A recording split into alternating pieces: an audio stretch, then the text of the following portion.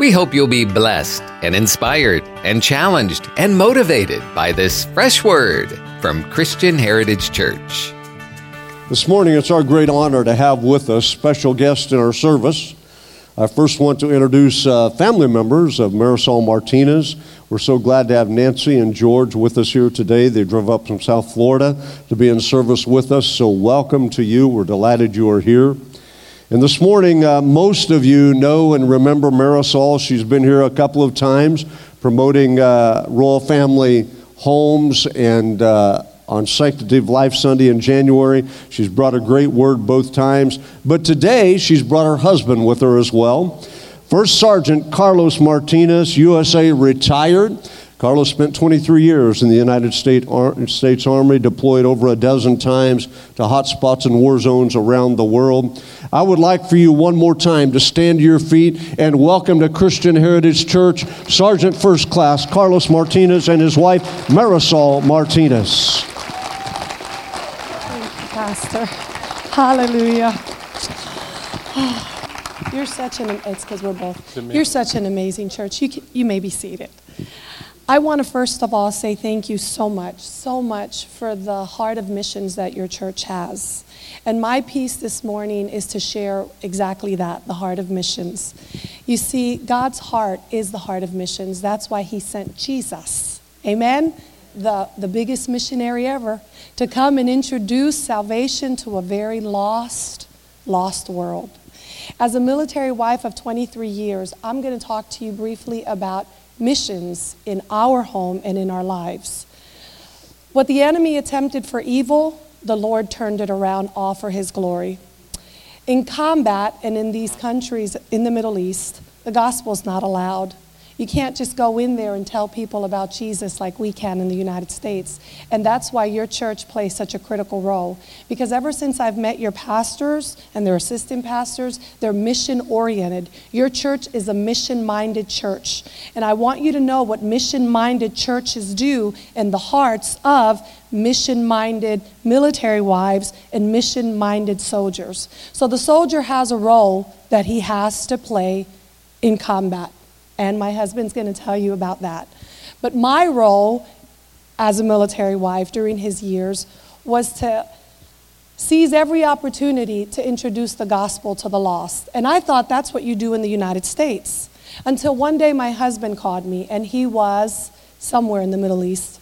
And he said, I had a dream last night, and in the dream the Lord spoke to me. And he said he wants me to lace the feet of the children in this country with love.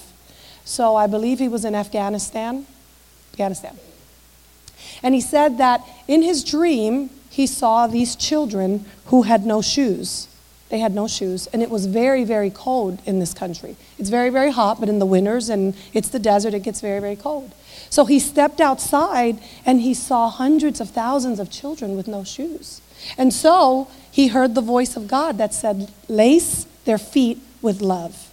So in his mind, he calls me the next morning and he says, I need you to send me shoes.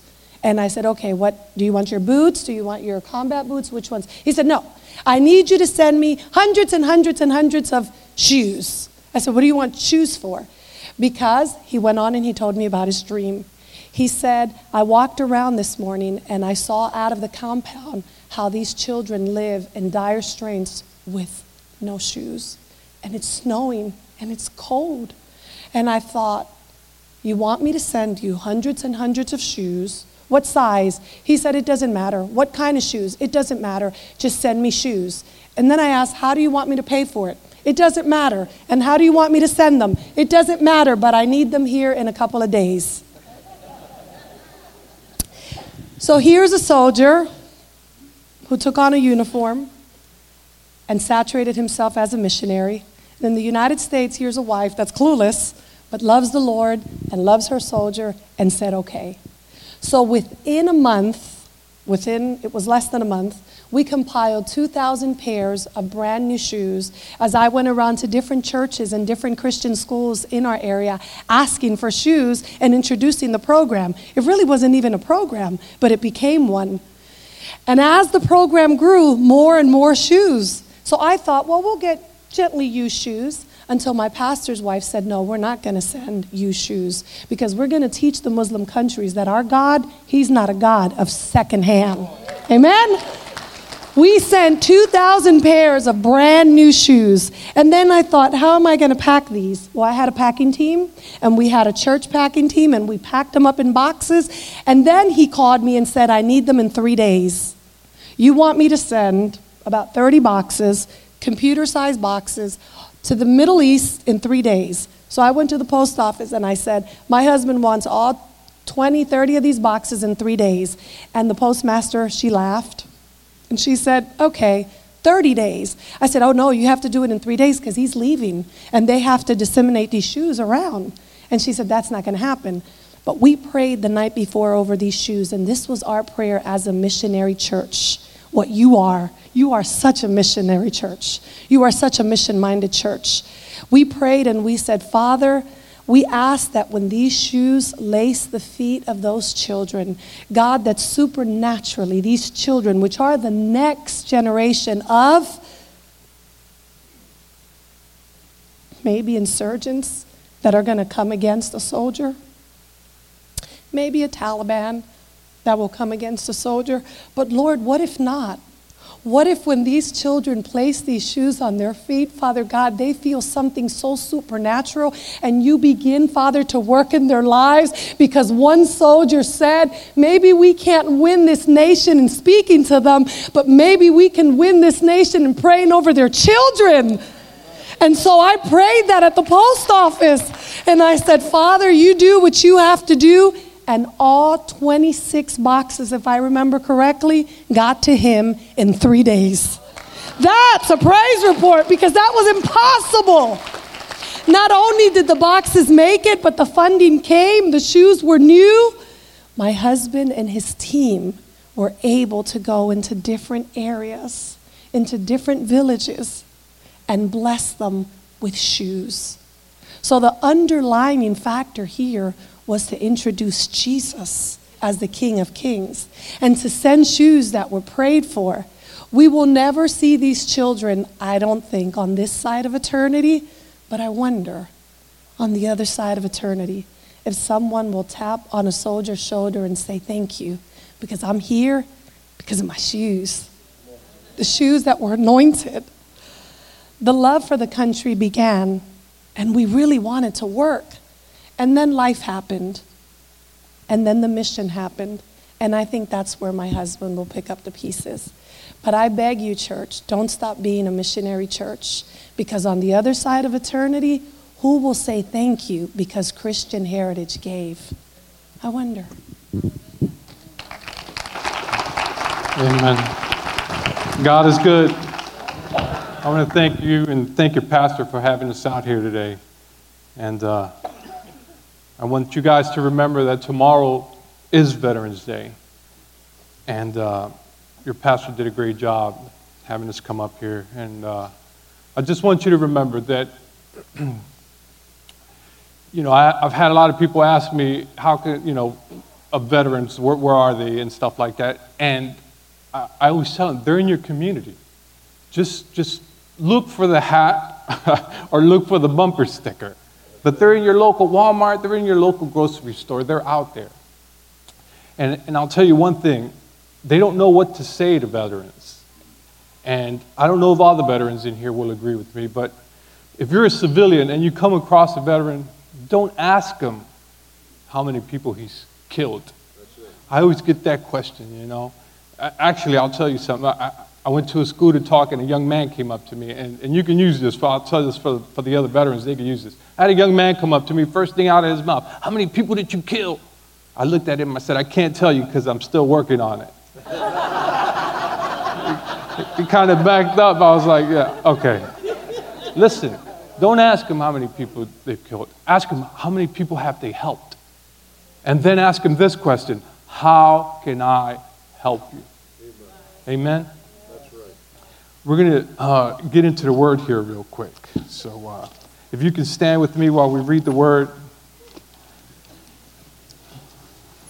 We're going to go to 1 Kings, verse 9.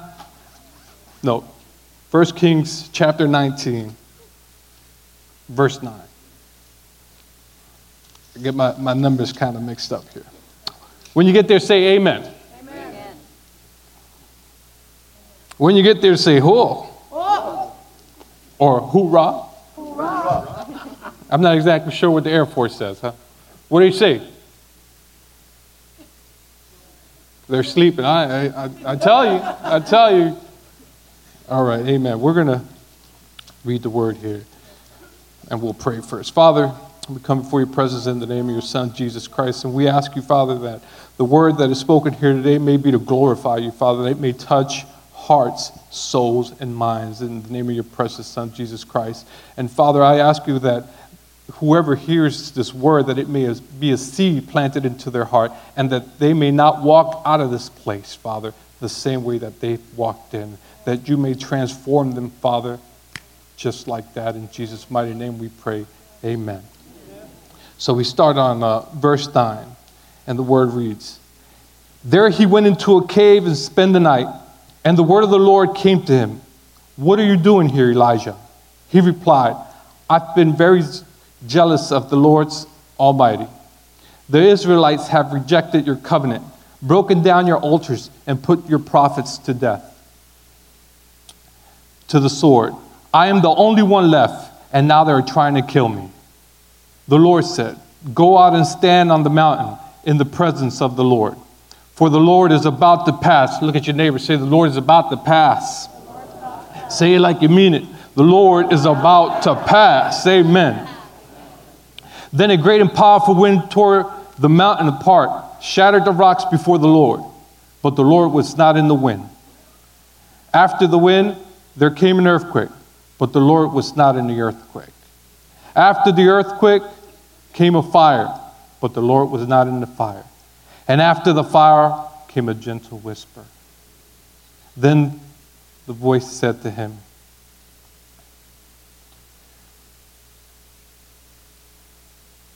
Then the gentle whisper. Then Elijah heard it. He put his cloak over his face and went out and stood at the mouth of the cave. Then a voice said to him, What are you doing here, Elijah? He replied, I've been very jealous of the Lord God Almighty. The Israelites have rejected your covenant, broken down your altars, and put your prophets to death with the sword. I am the only one left, and now they are trying to kill me. Thank you, Jesus. You may be seated. Today I want to talk to you a little bit about a great prophet of God, Elijah. Now here we're talking about a mighty, mighty man of God. Sometimes he's compared with Moses because Moses gave the law and Elijah came to establish it and tell people, hey, this is it, to push it forward, to let them know. He's also compared sometimes with John the Baptist, who went out and started to preach the way of the Lord. And when we look at Elijah, his name actually means Yahweh is God. Yahweh is God. And one of the things I admire about Elijah is when he prayed. Elijah was able to pray, and God spoke to him. He was able to close the skies. He was able to bring the word of the Lord to the people and let them know that there was going to be a great drought. And then he was able to pray and call fire from the sky, an actual firefight for my combat veterans here. But one of the things I admire about Elijah, and I want to remind you, is when he prayed, he called upon the name of the God of Abraham, Isaac, and Jacob. So I want to let you know, when you pray, make sure that you're praying to the God of Israel. Mention his name. Don't just go out there when you pray and say, I'm praying for you in the name of God. There's too many other gods out there, and people are going to be confused. So when you pray, make sure that you are praying in the name of the God of Israel. So here is this man hiding in a cave, and you might say, how do we get here?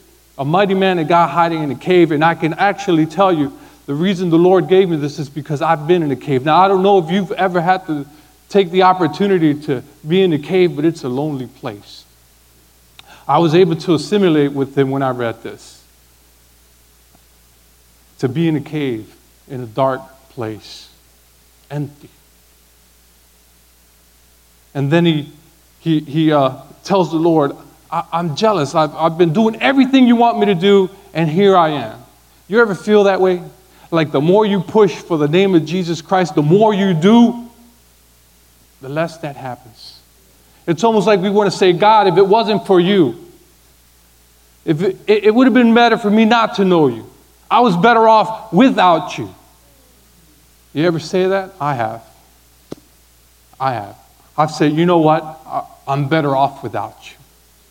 Because of you, this is happening to me. You know, my life was great before I had you. And now look at me. I'm stuck in a cave because you told me to do your work. And I tried, but your own people, the Israelites, your own people, the people that you're sending me to that profess you, are rejecting me and trying to kill me. And God says, I'm coming to talk to you. And then we hear about this mighty wind, we hear about this earthquake, and we hear about this fire. Now, I don't want you to get this confused with the storm because God is in the storm, but this has nothing to do with the storm. You see, to come in the presence of God sometimes, we have to be blown a little. Sometimes God has to shake us a little bit, and that fire needs to come in order for us to be in the presence of God. You see, God has to put us through a fire before we can talk to him face to face. And God tells him, I'm about to talk to you. You need to step out. And he steps out.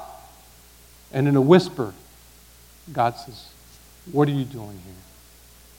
Just like that gentle whisper when my Messiah was on that cross. And he said, forgive them, Lord, for they know not what they do. He comes in a whisper. And I want to tell you, when God asks a question, what are you doing here? It's more than just one question. I don't know about your God, but my God is a God of multiplication. Amen. So even in his questions, you have to look at them and ponder a little, because when he's saying, what are you doing here? It's more than just a question. He's asking, what are you doing here? How did you get here? Where are you coming from? Where are you going? It's just not a simple question of, why are you here? God also asked Adam and Eve in the garden, where are you? Don't you think that God knew exactly where they were at? You know, sometimes God wants to ask us these questions so we can, for our own benefit, ponder what he's asking. Now, this reminds me a little bit about my mother. God rest her soul.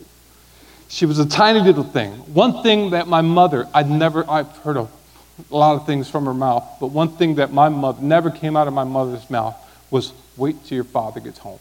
She took care of business. Never ever heard her say, wait till your father comes home. She took care of business. Now, we grew up in a small, it was a tight-knit community. If you went anywhere within a 2-block radius, they knew who you were. No tweets, no cell phones. You know, we didn't even have a phone, to tell you the truth, because that was a luxury, and we couldn't afford that. But wherever you were at, they knew. You know why? Because the neighbors knew. And if you did something, by the time you got home, she knew. She knew about it. That's after you got a beating from all the neighbors. They took turns. That's how your mom knew you were in trouble. They would just beat you all the way till you got home. Amen? Oh, nowadays you can't do that because there is no community. There is no community. But I remember if I did something bad, usually it wasn't me, it was my brother. It was always my brother. If he would do something bad and he would come home, my mom already knew what he did. And he would stand in front of her and she would ask him, what did you do? And after he would lie a couple of times, he would fess up because she knew, and he knew that she knew. And I would always wonder, why is she asking him, what did he do? Just beat him. But why are you asking him when you know what he did already? It was so he could speak it out loud. So when he talked about it, it was a revelation to him. And after he said it a few times, it just it would come to his mind how stupid his action was. Now, I know stupid is a bad word in my house. It's degrading, so we don't use that word, but my kids are older now. But he's asking him, what are you doing here? But in order to find out what we're doing here, we got to go back. Because it was a process to get here. And in order to do that, we have to go all the way back to chapter 18. And we see Elijah. He's running around. He's fighting the prophets of Baal, right? And Baal were the gods of these pagan gods, and they were all about harvest and life. And God told them, hey, shut down the sky. Because if they're about life, we're gonna shut it down here. And he shut it down for 3 years. And the Lord hid him, and he came back, and he rebuilt the altars, and he said, bring out those prophets out here, and we're gonna battle it out here. And there were 450 prophets on the other team, and just him standing by himself. And he said, I'm the only one out here, but I'm gonna do this for the glory of God. So they built the altars, and then these other 450 guys start calling their God and trying to get the thing to burn, and their sacrifice, but it doesn't happen. And then Elijah says, everybody step back. I got this. And he says a couple of things, and boom, the whole place catches on fire. Burns everything. He's feeling good. I mean, he just slicked these guys. So now he takes these guys, and he grabs them, and he says, don't let any of them get away. We're going to kill them all. Man, that's a whole battalion he just went up against. 450 guys plus another 400, that's an entire battalion against one man. And he licks him. And then he goes back and he prays again, and it starts raining. Because rain brings life. And the real God brings life to the dead. Amen? So here we are, and he's feeling good, and he's like, yeah, I got this, and he's running around, and he's saying, all right, the Israelites are now, everybody's going to serve God, and then what happens? It doesn't happen the way he expected it to. And the queen, Jezebel, says, you know what? I'm going to kill you. And he runs for his life. I want to talk to my runners. Any runners here? And I'm not talking about track. I'm talking about spiritual runners. Those people that are running from what God has for you, what God has told you to do, the mission that you're on and you've given up. A woman tells him, I'm going to kill you, and he runs. She must have been Spanish. She must have been a Latino. They're a little crazy, but hey. So he takes off. And what makes this man of God run for his life? So you see, already he had planted a seed when you read in chapter 18 that he was the only one. It was already starting to get in his head. Now the word of God says that he feared for his life. There's some translations that say he saw. And there's two different things here. I'm not talking about scared. Scared is when you see a mouse and you're like, oh, mouse, and then the mouse goes away and you're okay and you keep going. I'm talking about fear. And it says he saw. And I looked it up, and the kind of fear that he saw was he already envisioned that he was going to be killed before she even tried to kill him. See, because it's one thing to know or have somebody threaten you and say, I'm going to kill you, but they've never killed anybody. But it's another thing when somebody who has killed says, I'm going to kill you. When you look into the face of that enemy and he says, I will kill you, it gets inside of you. So you already start thinking about what you've seen, the people that he's killed or she's killed, how they've done it, the torture, and it gets inside of you. And it says that he saw, it went inside of him, and it says that this fear flowed out of him. It oozed out of him. That is the fear that made him run. That is the fear that the enemy tries to put inside of us to make us run. He says, hey, I'm going to do this to you. I'm going to do that to you. I'm going to take your children. I'm going to take your wife. I'm going to split your marriage. I'm going to kill you. But I want you to remember that he is a roaring lion, or wants to be a roaring lion, looking who he can devour. Devour says, devour is when you sit there, trust me, I've been hungry. You sit there and you leave no evidence. That devour. You know, sometimes a lion devours his prey and just there's nothing left. He wants to devour you. But I have a secret for you. He will devour you if you let him devour you. Because he goes around roaring. He's already given you a warning that he's coming for you. So you need to prepare yourself before he comes. So it says that Elijah ran for his life. He hides under a tree. Here we find a mighty man of God hiding under a tree. And what does he say? Lord, kill me. Take my life. I'm done. You ever been there? You ever been in that place where you say to yourself, I am done. I am sick and tired of being sick and tired of being sick and tired. Same thing over and over and over. These people don't listen to me. I'm no better than my father. My father was a drunk, so I'm a drunk. My father did drugs, so I'm going to do drugs. My father sinned, so I'm going to sin. I'm no better than my father. He was talking about the Israelites when they left Egypt. They seen all the miracles that he did for them. And what did they do? Complain and turn to false gods. And he said, take my life. Anybody ever here say, Lord, just take my life. I'm done.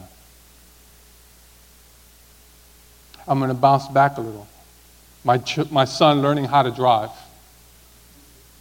My son graduating, teaching my daughter how to drive. Graduation, anniversaries, retiring, going to a new home, spending time with my beautiful wife on the beach, being here today. I'll explain that. I want to talk to you and tell you, my name is Sergeant First Class Martinez. I've done 23 years, 3 months, 14 days in the military. And my dilemma started 2005.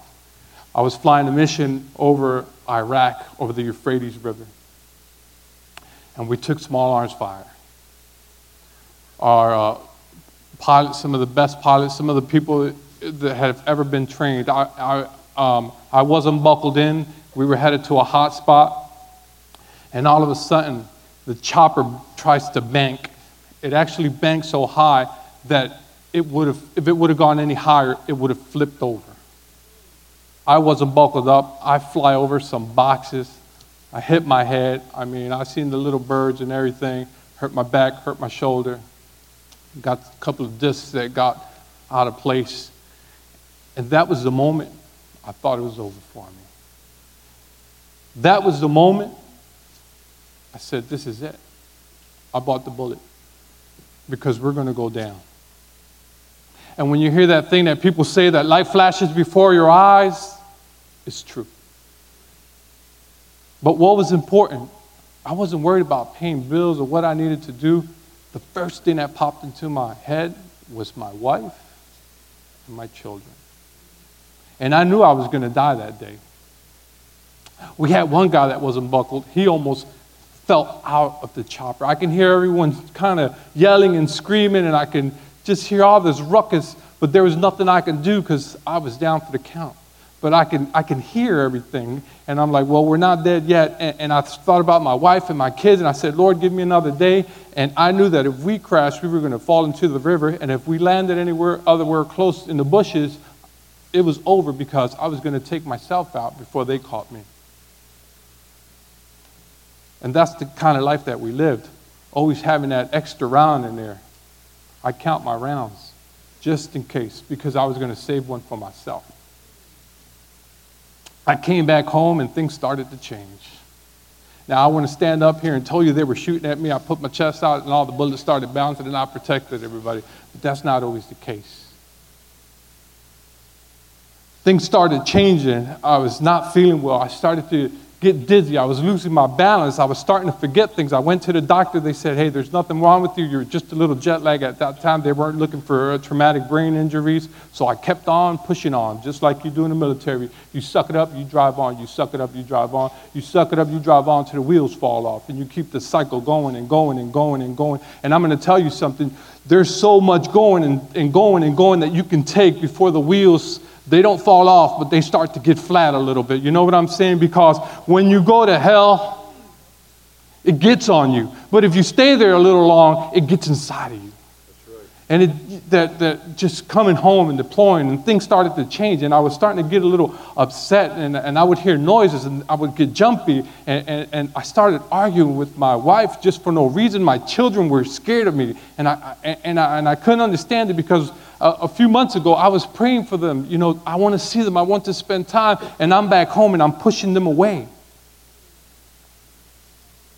And it's hard to explain, but you could see but so many things. You can go through so many things before they start to get inside of you. Little did I know I was suffering from PTSD. I had chronic PTSD, as they say. After 6 deployments in the Middle East and another 6 or 7 in South America, I could see how it could get to you. But I felt comfortable because that was my environment. I was safe there. I would come home and argue with my wife, and I would say, man, I can't wait to get out of here. And I was praying, Lord, push them away. And it got to a point where I said to myself, you know what, Lord, take me with you. I went back another time to Iraq or one of the stands, and I stands till I can't stand no more, right? I went back to one of these other places, and I'm sitting there, and I'm just asking God to take me out. Let this be the day, because it is enough. And I tell you, all these brothers and sisters that are here, it kind of gets on you, and it's enough. And if you are a veteran and you've been in combat or just being a veteran, it gets to you. What you see, you can only take with so much. Here's Elijah depressed under this bush, and I say, how did he get here?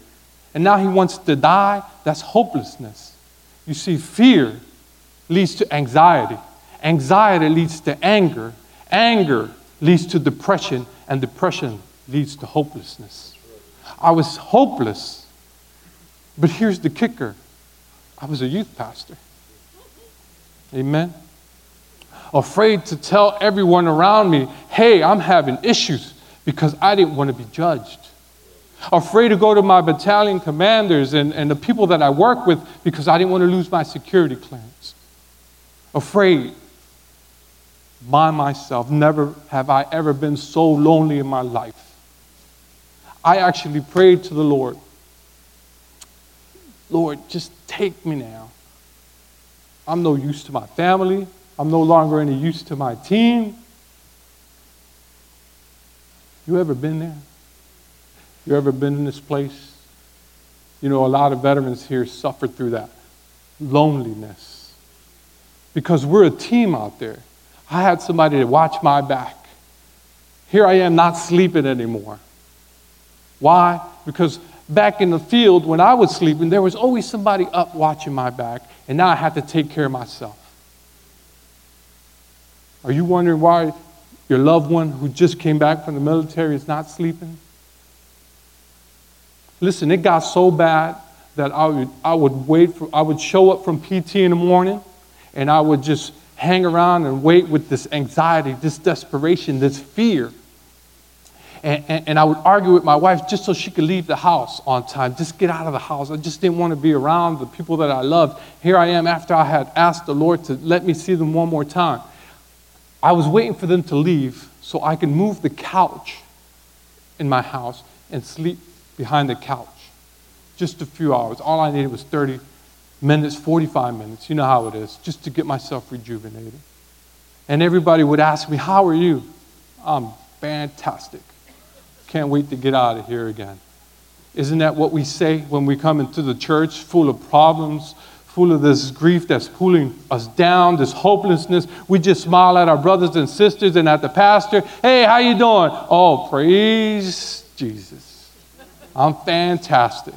Now, I'm not saying that anxiety is a sin or anything. You know, the Word of God says that anxiety will come. It is when we take that anxiety and we internalize it and just keep feeding off of it.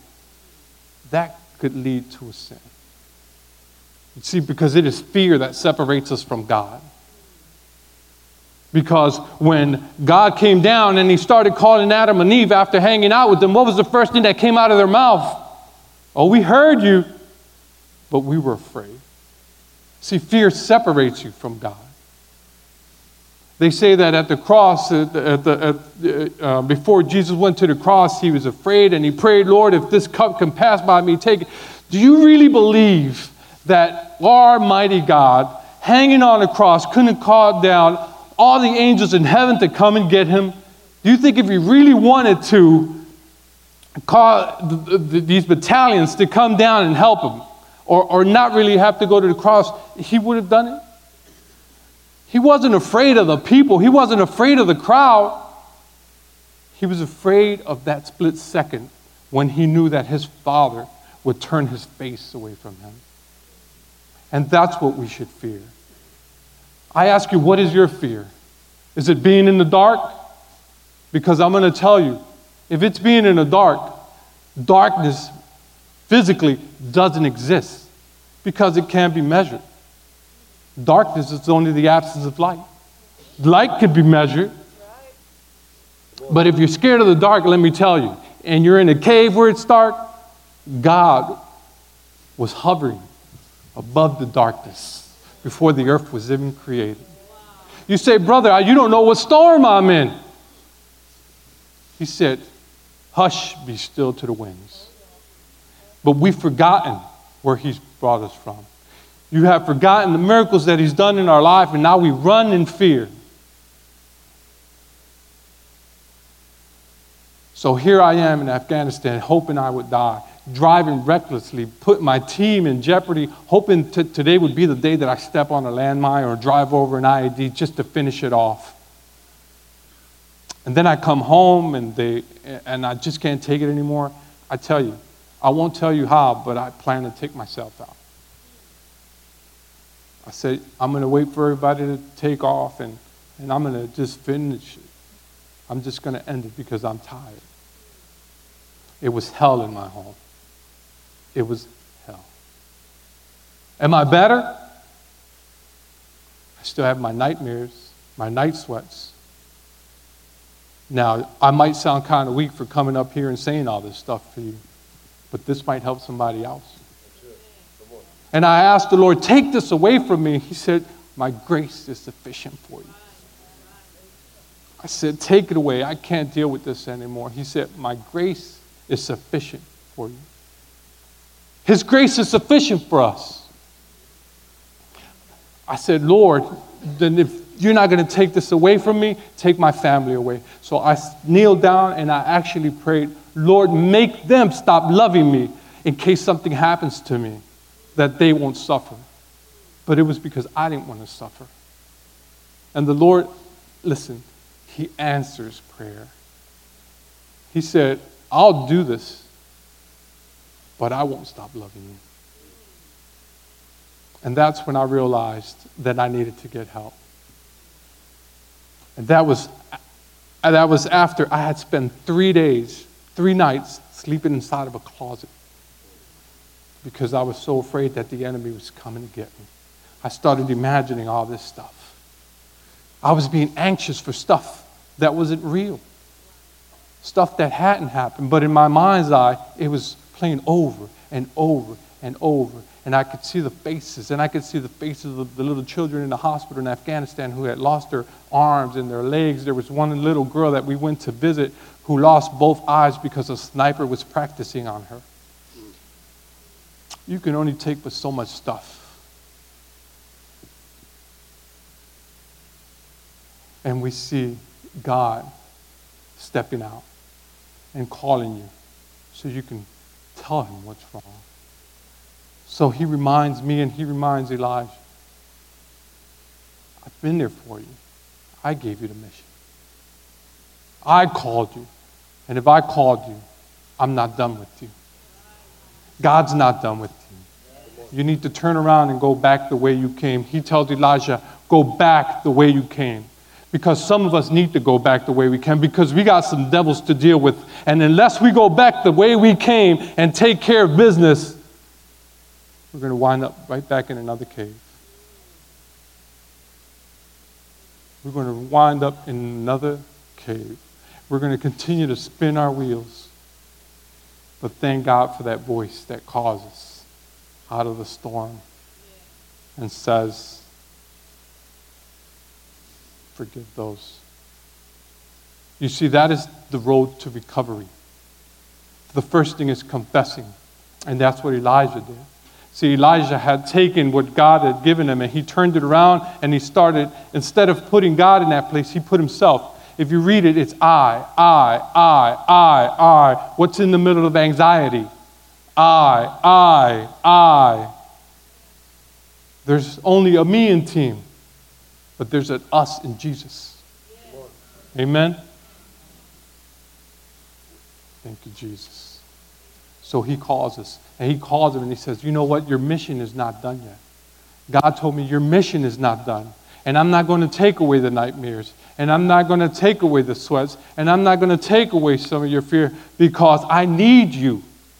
And you're going to keep it. And I asked, Lord, why are you doing this to me? Why are you punishing me? And God says, I don't punish anybody. But I got to keep you humble. That is my internal struggle. That is why I need to stay humble. Because God knows how many times He saved me. And I turn my back on Him. And God will continue to let you run around till He replaces you. If you read further on in Elijah, He actually replaces him. And that was my fear. Do you want to be replaced? God has something for you. Do you want to be replaced?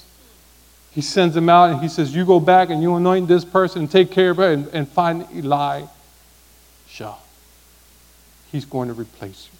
Are you really sick and tired of me? Are you tired of my blessings? Have you really forgotten everything that I've done for you? Do you remember the time that you were in Afghanistan and you needed to be in a certain place at a certain time, and one of your guys got up late, and I was so angry and frustrated.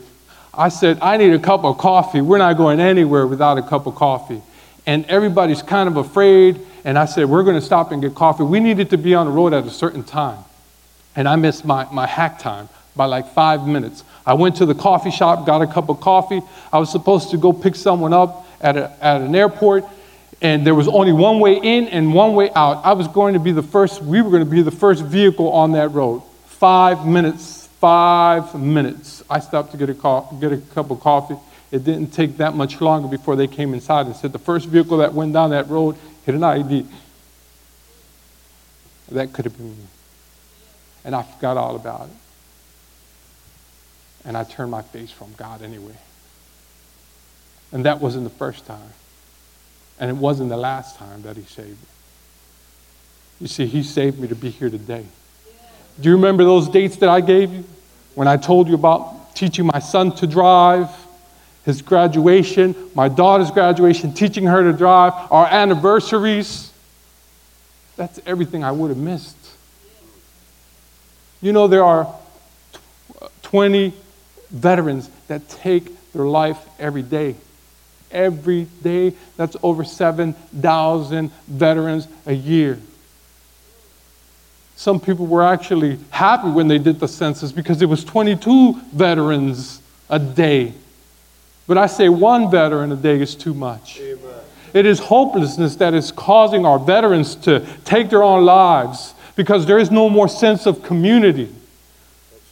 God told Elijah, listen, I got another 7,000 saved that haven't bent their knee. You're not alone. You are not alone. You may think you're alone, and the devil's trying to tell you that you're alone, but you are not alone.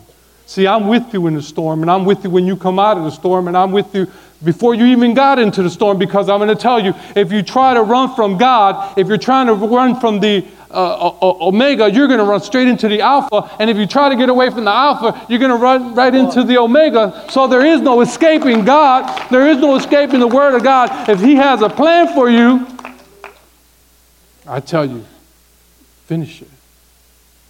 Your will be done, God. I thought I was going crazy. I bet there's a lot of people. You ever find yourself in a place where you think you're going crazy? Anyone? I mean, I almost lost my mind before I even came to God. And here I am losing my mind again with God.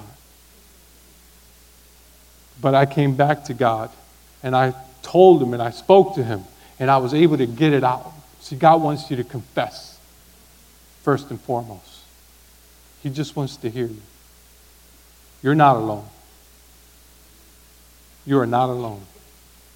I'm going to ask you to stand as the music players come. And I want to remind you that you're not alone. I don't know what kind of storm you're in. I don't know what's happening in your life right now. I don't know what kind of sit rep you're going through. And sit rep is short in the military for situation report. We had to give our situation report every single day, but there wasn't one sit rep that wasn't as important as that sit rep you gave when you were in a firefight. That was the most important sit rep. See, that was the opportunity for you to gather yourself and find out what's happening. Am I injured? How many people around me are injured? How many beans and bullets do I have? Am I going to be able to get back into this fight? I don't know your situation. I don't know your sit rep. But I want to tell you that you're not alone. You are not alone. If you've ever been in a cave and you feel lonely and you don't know Jesus, I'm going to ask you to step forward.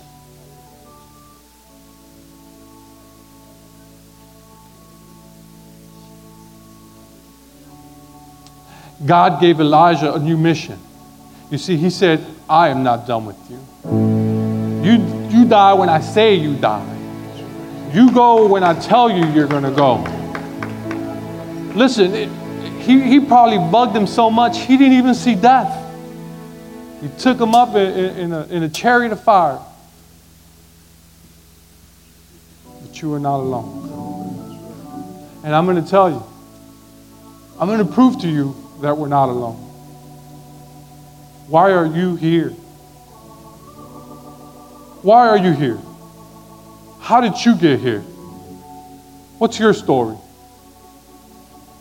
Look around you. Look around you. Turn around and look around.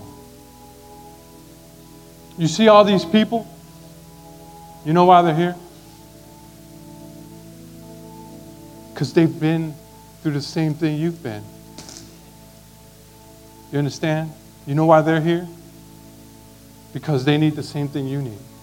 See, you're not alone. That brother and sister next to you has been through the same exact thing, and they're with you. That's why we come to church. Because we're not alone. I'm going to make a call, and I'm going to ask my brothers and sisters, listen, if you ever felt alone, I'm going to pray for you. God helped me, and he can help you. Just like that.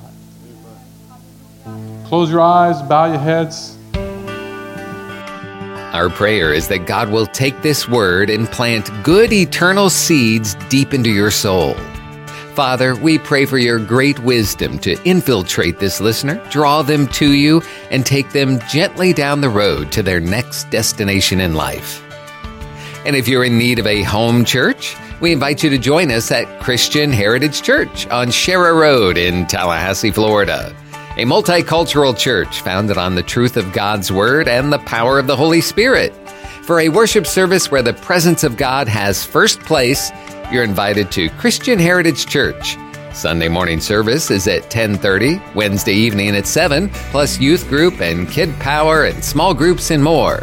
For all the latest information, visit our website, chctoday.com.